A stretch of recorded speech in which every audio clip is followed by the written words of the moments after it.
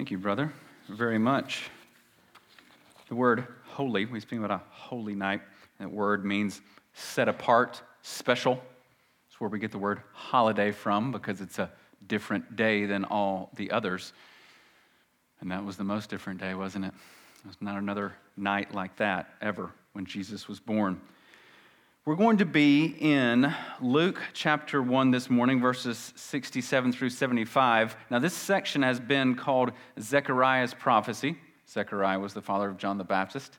This is what he says at the birth of John the Baptist and the announcement of that. But in him saying this, it has connections to the birth of Jesus as well, because why was John the Baptist's birth so special? Well, because he was the forerunner of Jesus. Listen to these verses.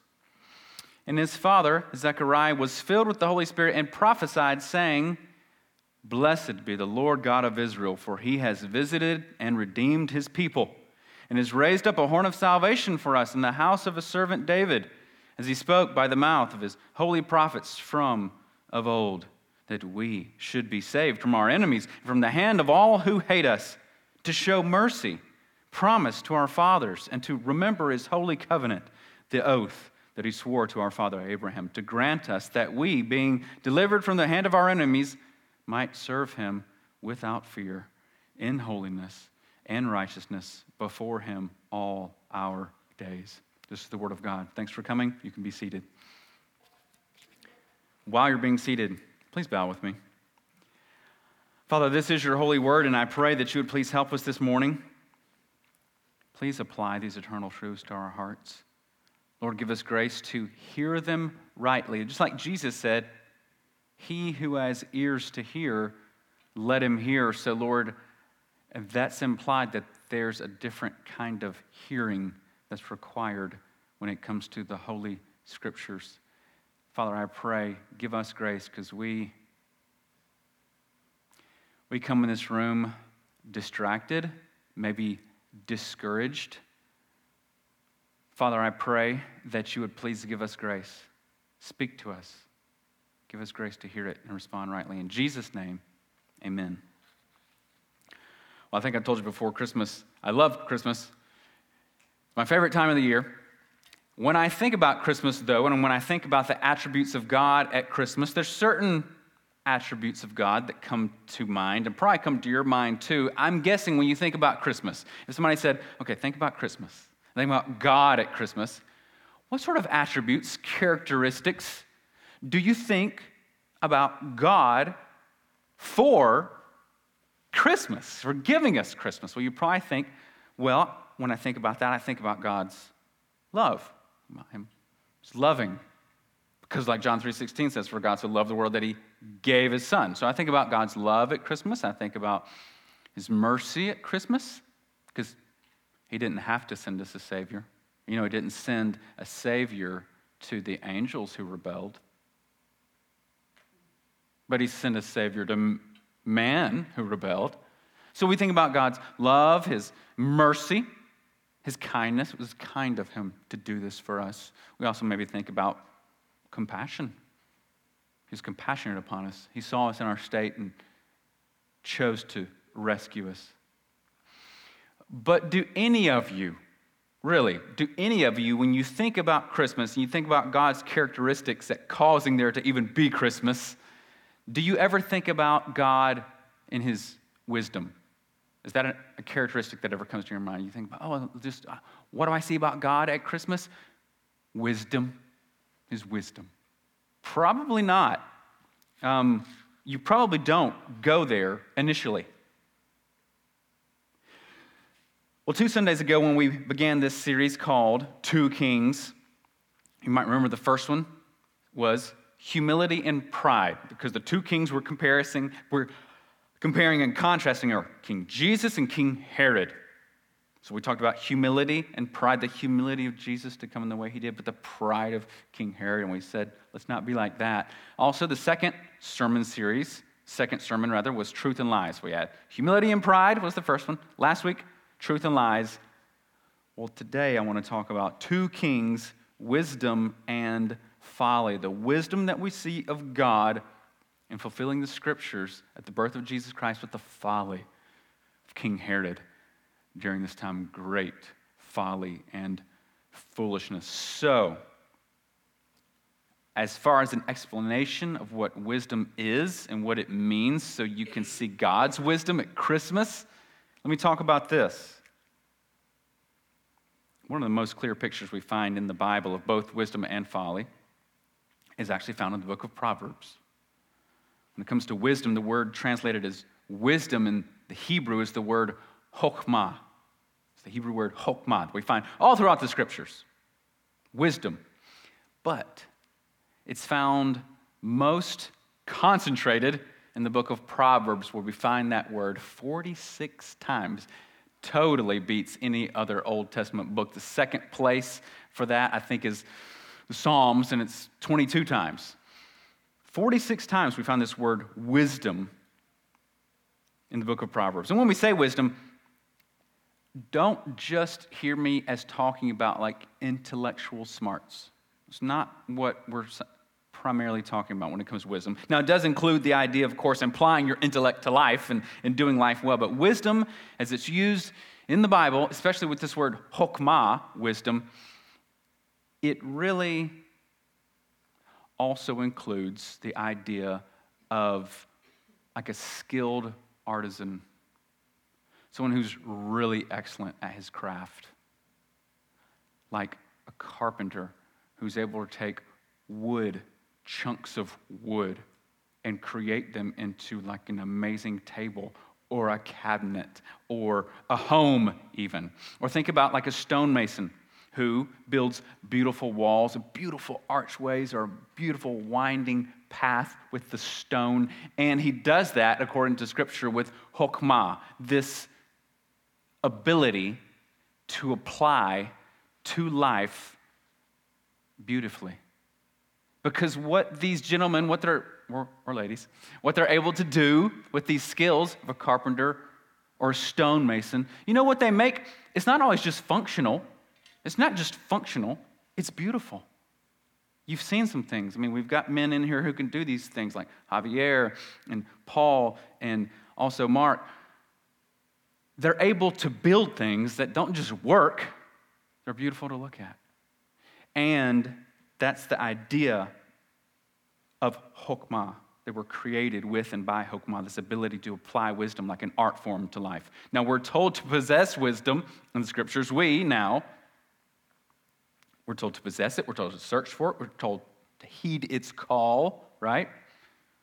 Not just in the idea of like being an artisan, but applying truth to life in such a way so that we can live it well. But our pursuit of wisdom begins in a certain place. See, true wisdom is always connected to God. True wisdom is always connected to God because, according to that same book, Proverbs, the fear of the Lord is the beginning of wisdom. Now, what's the fear of the Lord? We've got to have that to even start out with this wisdom stuff so that we can be like God. What does that mean? Well, having a right respect for Him, having a right understanding of His truth of right and wrong, His truth of good and evil, and where I fit into His world according to all His truth. That's what we mean when we talk about having the fear of the Lord. And the main reason why the fear of the Lord is the beginning of wisdom is because, number one, wisdom is ultimately an attribute of God. Any wisdom that we have to do life well comes from and starts with God. God's wisdom is also His ability to skillfully create and cause things to be the way He wants them to be perfect the way He wants them to be. It's a combination of His sovereignty, His goodness, His justice, His knowledge. That's all tied up in wisdom. Like I said, it's His ability to skillfully create and cause things to be or become the perfect way He wants them to be. Listen to Proverbs 3:19. Listen. The Lord by wisdom founded the earth. By understanding, He established the heavens. So how did He create everything according to the Word of God? By His wisdom. He was wise. He applied skillfully chokmah and created the world to function perfectly in the beginning. But I said we're going to talk about wisdom and folly that we see in these two kings, wisdom and folly. The opposite of wisdom in the Bible is folly. Some translations translate it foolishness. We don't really use the word folly much anymore. Kind of sounds old, doesn't it? I like the old-fashioned stuff, though. I'm kind of old-fashioned. Everything that wisdom is, folly is the opposite. Folly isn't stupidity or someone being simple-minded. We don't mean that when we say folly. No, folly is the result of ignoring or shunning and rebelling against God's right standards. Now, so far, you're thinking, we're just getting a bunch of truth about wisdom and folly here. Not hearing a lot about these two kings yet. This doesn't feel very Christmassy. It's because I'm setting the stage. I don't want to throw these things out there without you having a biblical understanding of them. That's actually where most of us go wrong in a lot of areas. We think we're doing things well, but it's because we're not actually understanding them biblically. And we wonder why we keep hitting our head up against the wall of life. It's because we didn't let this be our guide. So, you need to understand that folly, according to Scripture, is ignoring and shunning and rebelling against God's righteous standards. That's what folly is. You ignore what God says.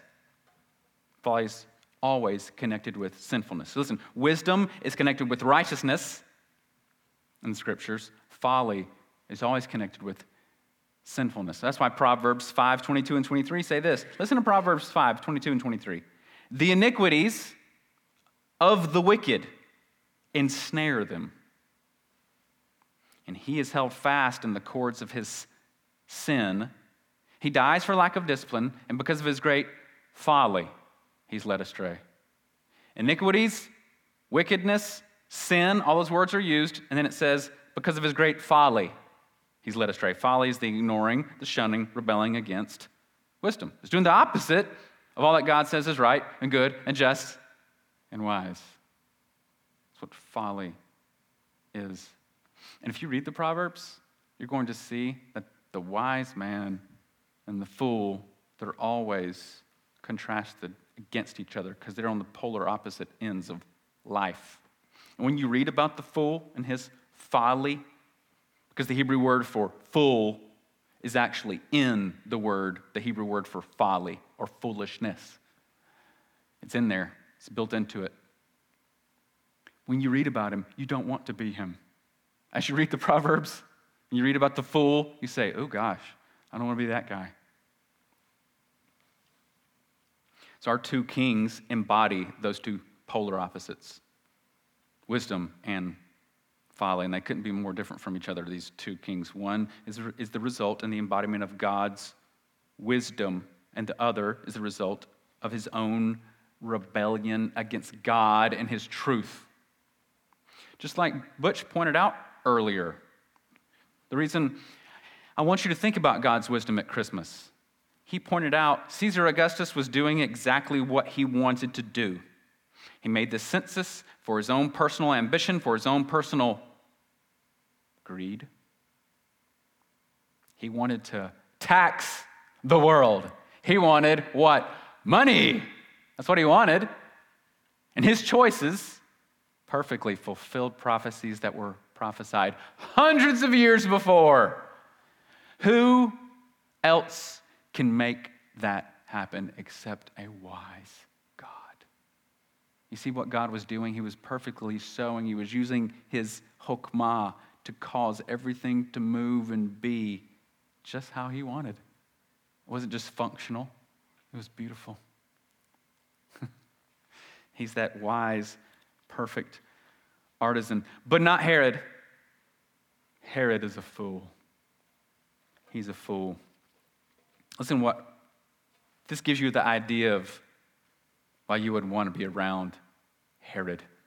Listen what Proverbs 17:12 says about the fool and his folly. Let a man meet a she-bear robbed of her cubs rather than a fool in his folly.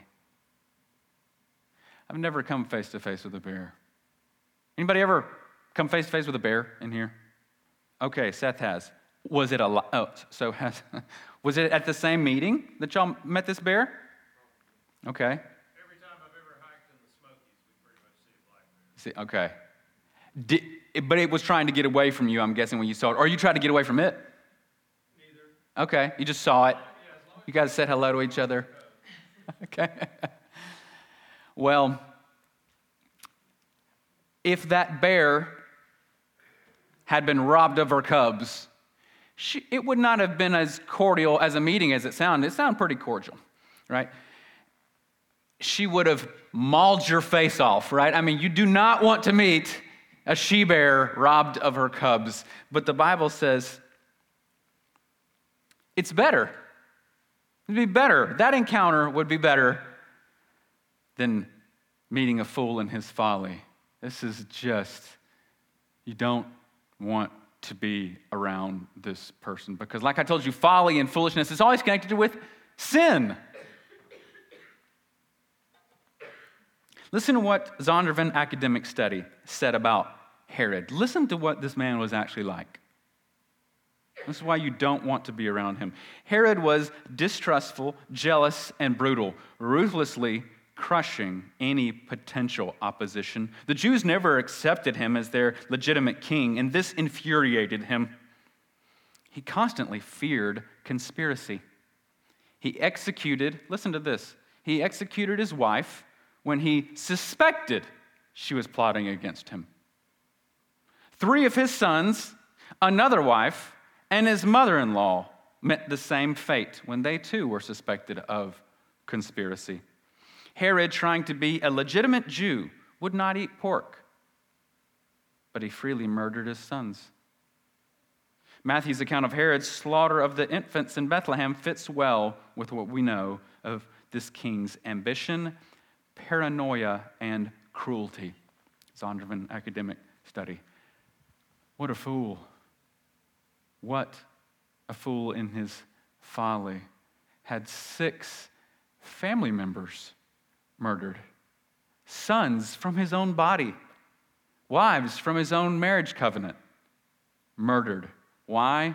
He thought they might be conspiring against him to be in power over him. And he couldn't have that. This king, because of his great folly, was led astray into an evil life. That's evil. Murdering your own wife, murdering your own sons. What a fool. What an example of someone who is ignoring, like I told you, foolishness, ignores God's good, right, just truths. What a perfect example of that. And for his extreme paranoia that he's had, obviously. Did you know that being consumed with paranoia is actually a characteristic of the wicked, according to scriptures? Being consumed with paranoia is a characteristic of the wicked in the scriptures. Listen to this. Proverbs 28:1. The wicked flee when no one pursues, but the righteous are as bold as a lion. The wicked flee when no one's chasing them. They think, someone's going to get me something. It's coming. I'm paranoid. That's how the wicked act. The wicked flee when no one pursues, but the righteous are as bold as a lion. His foolishness, sinful life, Herod's drove him mad, drove him crazy.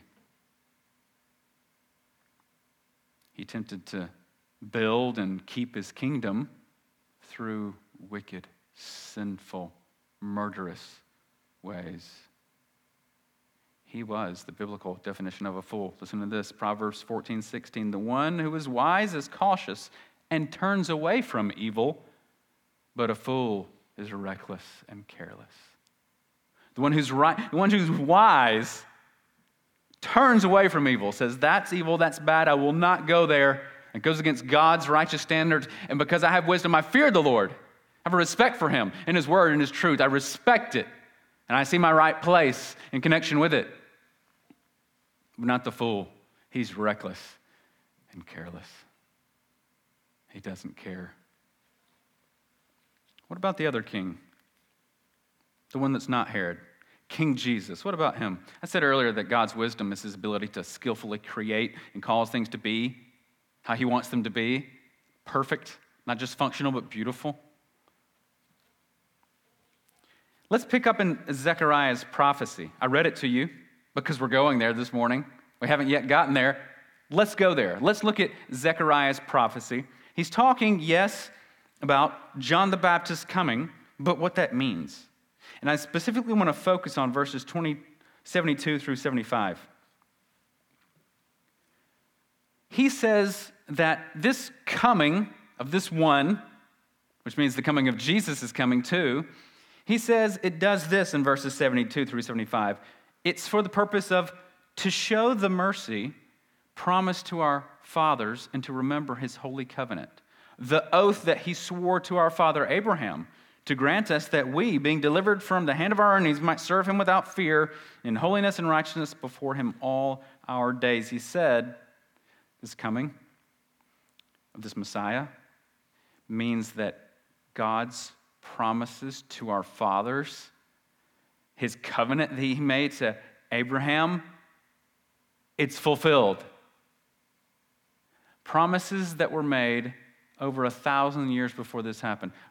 1,000 years, let's just round. 1,000 years before this happened. And he's saying, God's doing it right now. God made it happen. This is wisdom. Only God can do this. Only God can cause all these things to perfectly fall into place exactly the way he wanted him to be, like a skilled artisan making something beautiful. God did it. And Zechariah sees that. He sees that God's doing it. You're doing this, God, he says, to show the mercy promised to our fathers and to remember his holy covenant. The oath he swore to our father Abraham. He said, God swore he would do this. God made an oath, a covenant, a pact, and he's doing it. But it's interesting. In verse 72, it says, to show the mercy he promised to our fathers. When I read that, because guess what? Mary, when she meets Elizabeth and the baby leaps in her womb and she starts speaking these wonderful things, Magnificat is what we call it, Mary says something very similar. He has helped his servant Israel in remembering his mercy as he spoke to our fathers, to Abraham, and to his offspring forever. Remembering his mercy as he spoke to Abraham, offspring forever. Zechariah, to show the mercy he promised to our fathers, that he swore to Abraham. So she mentions mercy that was promised, and Zechariah mentions mercy that was promised. So I was thinking about the oath that God made to Abraham. And I was thinking, I don't remember the word mercy. They both mention the mercy that he promised in his oath he made to Abraham. So I was thinking back to that oath. I don't remember the word mercy in there. I don't remember even the mention of mercy. So I don't just want to rely on my memory. So I went back and I looked at it. And I want you to look at it too. Because they both said God promised us mercy. And I'm like, well, where is it? Let's find it. Mercy promised. Genesis 12, 2 through 3. This is the initial covenant that God makes with Abraham. Genesis 12, verses 2 and 3. You might remember as you're reading through Genesis, you get towards the end of chapter 11, Abraham's mentioned in all of his descendants where he is born to his father and his father before him. And then we get in verse 12, chapter 12, and God says, Abraham, you're mine. I'm going to bless you. I'm choosing you. He just starts talking to him and does this. Look, Genesis 12, 2 and 3. And I will make you a great nation. I'll bless you and make your name great, so that you'll be a blessing. I'll bless those who bless you, and him who dishonors you I will curse. And in you all the families of the earth will be blessed. No mention of mercy, promise there. This promise has 4 parts to it. I'll make you a great nation, number 1. I'll bless you and make your name great so that you'll be a blessing, number 2. Number 3, I'll bless those who bless you, and him who dishonors you I'll curse. Number 4, in you all the families of the earth shall be blessed. Those are the 4 parts of that promise. No mention of mercy. He sort of reinstitutes and unfolds a bit more of this promise in Genesis 17. Let's go there now, because he gives him a bit more when he gives him the sign of circumcision. Genesis 17, verses 1 through 8, he goes over these promises again. I'm going somewhere with this, I promise. I'm building all this up. Genesis 17, 1 through 8. When Abraham was 99 years old, the Lord appeared to Abram and said to him, I'm God Almighty. Walk before me and be blameless, that I may make my covenant between me and you, and may multiply you greatly. That's part of what he said earlier, remember? Then Abraham fell on his face, and God said to him, Behold, my covenant is with you. You shall be the father of a multitude of nations. We saw that earlier as well. I'm going to make of you a great nation. So nothing really new yet, just a bit worded differently. No longer shall your name be called Abram, which means exalted father. Now your name should be called Abraham, which means father of a multitude, which is why he says to him, For I've made you the father of a multitude of nations. I'll make you exceedingly fruitful, and I'll make you into nations. Now here's something new that we didn't get before. And kings shall come from you. He didn't tell him that before. Something new. We get a little bit added on here. I will establish my covenant between me and you, your offspring, throughout their generations for an everlasting covenant to be your God. And then in verse 8, we get something new too. I will give to you and your offspring after you a land of your sojourners, all the land of Canaan, for an everlasting possession. So we get a bit more. He tells him, I'm also going to have kings come from you and going to give you this land forever. Still, did you hear the word mercy in there? I didn't. That's what Mary and Zechariah are talking about. He says to show the mercy promised to our fathers and to remember his holy covenant. She also says in remembrance of his mercy as he spoke to our fathers to Abraham and to his offspring forever. Well, I'm reading here what he's saying to Abraham, and I still couldn't find the word mercy. So I kept digging, I kept looking some more, and I want you to listen to how this promise became more fully understood over time. There's a prophet named Micah. He's a prophet to the northern kingdom. Remember, after the split, the kingdom got divided because of Rehoboam, Solomon's son. Kingdom's divided. They're both bad.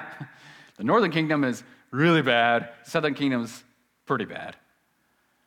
The northern kingdom has all these prophets sent to it first because they're so wicked and they get carried away first by the Assyrians. Well, one of those prophets was Micah, and he goes back and forth between these promises of judgment and these promises of mercy.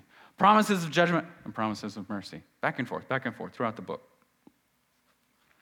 Look at Micah 7, verses 18 through 20. Some wonderful, beautiful, precious things are said. When I was thinking about them this morning, I almost started tearing up because they're so wonderful. If you understand how sinful you are, they're wonderful. If you don't think you're that bad, yeah, none of this is for you. Christianity's not even for you. Because Jesus said, I didn't come to call the righteous, but sinners. So thank you for being here this morning.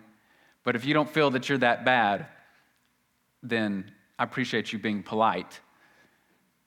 But you need to understand, Jesus came to save sinners. Micah 7, 18 through 20. Who is a God like you, pardoning iniquity, passing over transgression for the remnant of his inheritance? He does not retain his anger forever because he delights in steadfast love. He will again have compassion on us. He will tread our iniquities underfoot. You will cast all our sins into the depths of the sea. You will show faithfulness to Jacob. What's another name for Jacob? Do you guys know? Israel. Yeah, he's talking about Israel. He's not just talking about the individual. Like, I'm going to show faithfulness to this man that's been dead for hundreds of years. He's not talking about, he's talking about Israel. You will show faithfulness to Jacob and steadfast love to Abraham, as you have sworn to our fathers from the days of old. He's talking again about now the Abrahamic covenant. But he's not talking about a great nation. He's not talking about a blessing to the nations or any of that. What does he now see in these promises that were made to Abraham except forgiveness of sins? Do you see that? Verses 18 and 19 are all about, you're going to forgive our sins because you're kind and faithful. You're going to throw our sins in the ocean. You're going to remember them no more. You're going to pardon iniquity. And he connects it to, as you swore to our fathers in the days of old, Abraham, Jacob. There's something in the Bible called progressive revelation. You know what it means to make progress. As you go on, you get more and more, right? Because if all we had was the book of Genesis, well, that'd be wonderful. But it wouldn't be enough. God didn't just stop with Genesis. He gave us more and more. And so as time progresses on, the people get more and more knowledge and truth from God, about God, as to what the stuff at the beginning meant. That's why Jesus is the fulfillment of all of it. He's the embodiment of all of it. That's why it's so great that we're in the new covenant, which is called a better covenant, made with better blood, a better sacrifice of our Lord Jesus Christ. So what Micah sees in the promises to Abraham are what? All kinds of mercy. Do you see that? You know what mercy means? It's when God doesn't give you what you deserve. That's what it means to be merciful. Like I've told you about the movie I've seen before, the two kings fighting, or the two guys fighting with swords. And the guy beats the other one, and he's over him on the ground. And the guy on the ground says, "Mercy, mercy."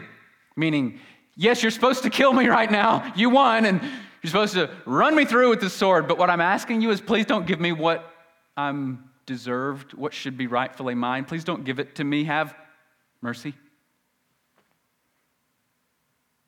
So what the prophet sees in the oaths made to Abraham now, on the heels of their wicked sinfulness, is this is about mercy. Because why would God still make us into a great nation and bless us and bless the world through us? Why would he do it now? Why would he do it now? We're so wicked. So isn't it wise and wonderful of God to send us a Savior after all that? Plus also, remember when Zechariah is saying this?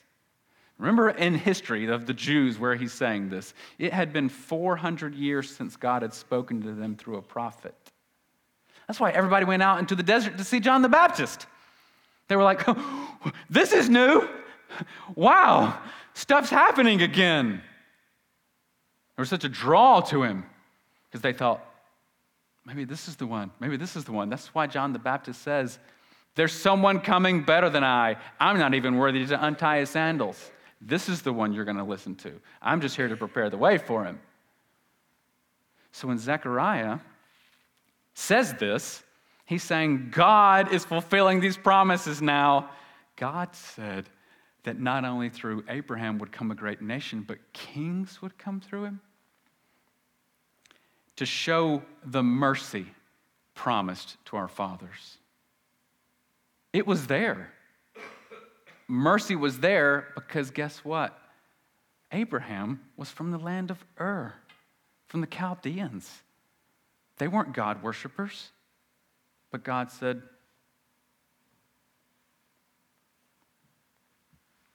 I'm going to bless you. I'm going to make your name great. And through you, I'm going to bless the whole world. Kings are going to come from you. One king especially, over 1,000 years from now. And I'm going to make it exactly how I want it to be. And he's going to come exactly the way I want him to come. Lowly, meek, and mild. Another king in his folly is going to try to kill you. And he's not going to be able to do it. Because I'm going to send one of my angels to warn the child's father, earthly father. And he's going to take you to Egypt. And his plans will be foiled. And as we're going to see soon, he's going to die in his sin. It is wonderful how God did this. Listen to 1 Corinthians 1, 23 and 24. 1 Corinthians 1, 23 and 24. The wisdom that's all over this king is amazing. But this is Paul. But we preach Christ crucified, a stumbling block to Jews and, there's our word, folly to Gentiles. These ones who were not God worshipers, these ones who were mostly pagans, worshiped whatever out there in the world. They weren't God followers, Gentiles. Christ is folly to them. This is foolish, weird stuff. But to those who are called, both Jews and Greeks, Christ is the power of God and the what? Wisdom of God. That's why you should think about wisdom when you think about Christmas.